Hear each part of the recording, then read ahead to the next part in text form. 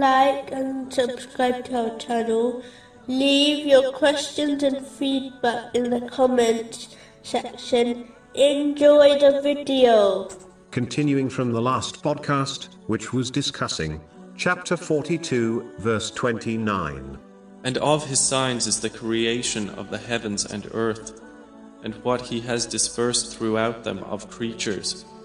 And he, for gathering them when he wills, is competent. Specifically, it was discussing the importance of truly reflecting on the creation and teachings of Islam. Specifically, it was discussing the importance of truly reflecting freedom, creation, and teachings of Islam.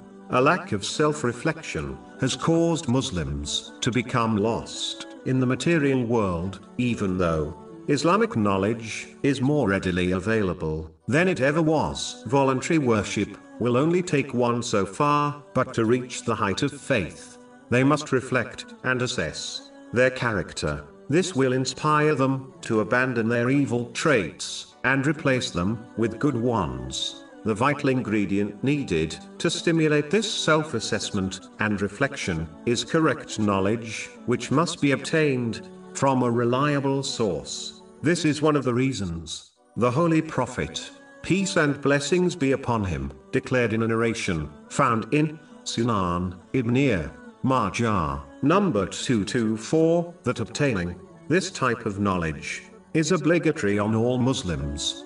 A Muslim should always remember the end of their journey and reaching the court of Allah, the Exalted, as this journey is inevitable. It is therefore vital for Muslims to prepare adequately for this meeting by behaving in the manner discussed earlier. There are no do-overs, and one's regrets will not aid them when they reach this point. So it is vital not to delay obeying Allah, the Exalted, as the time of death is unknown. Today is the day to act, as one may never reach the tomorrow they hope for. No deed, small or big, will be overlooked or forgotten. All will be held accountable for every breath they took on this earth. It is truly inevitable. Therefore, Muslims must dedicate more efforts in preparing for it than preparing for things which might not occur, such as one's retirement.